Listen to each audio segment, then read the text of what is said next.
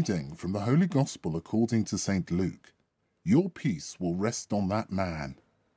The Lord appointed 72 others and sent them out ahead of him in pairs, to all the towns and places he himself was to visit.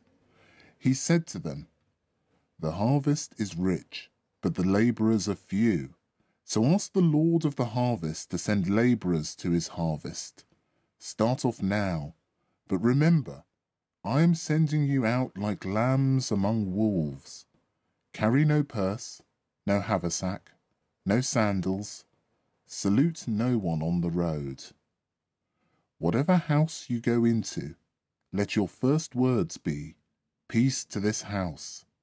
And if a man of peace lives there, your peace will go and rest on him. If not, it will come back to you. Stay in the same house, taking what food and drink they have to offer, for the laborer deserves his wages. Do not move from house to house. Whenever you go into a town where they make you welcome, eat what is set before you.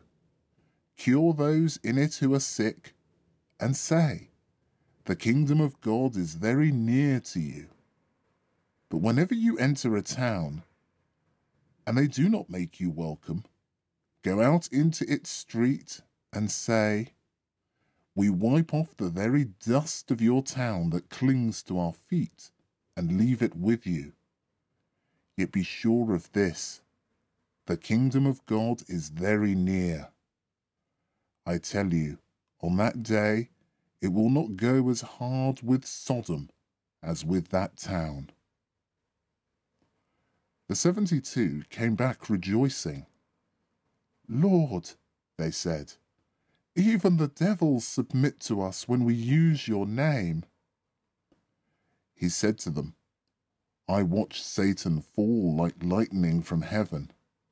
Yes, I have given you the power to tread underfoot serpents and scorpions, and the whole strength of the enemy. Nothing shall ever hurt you.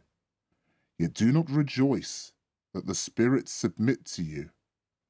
Rejoice rather that your names are written in heaven." The Gospel of the Lord.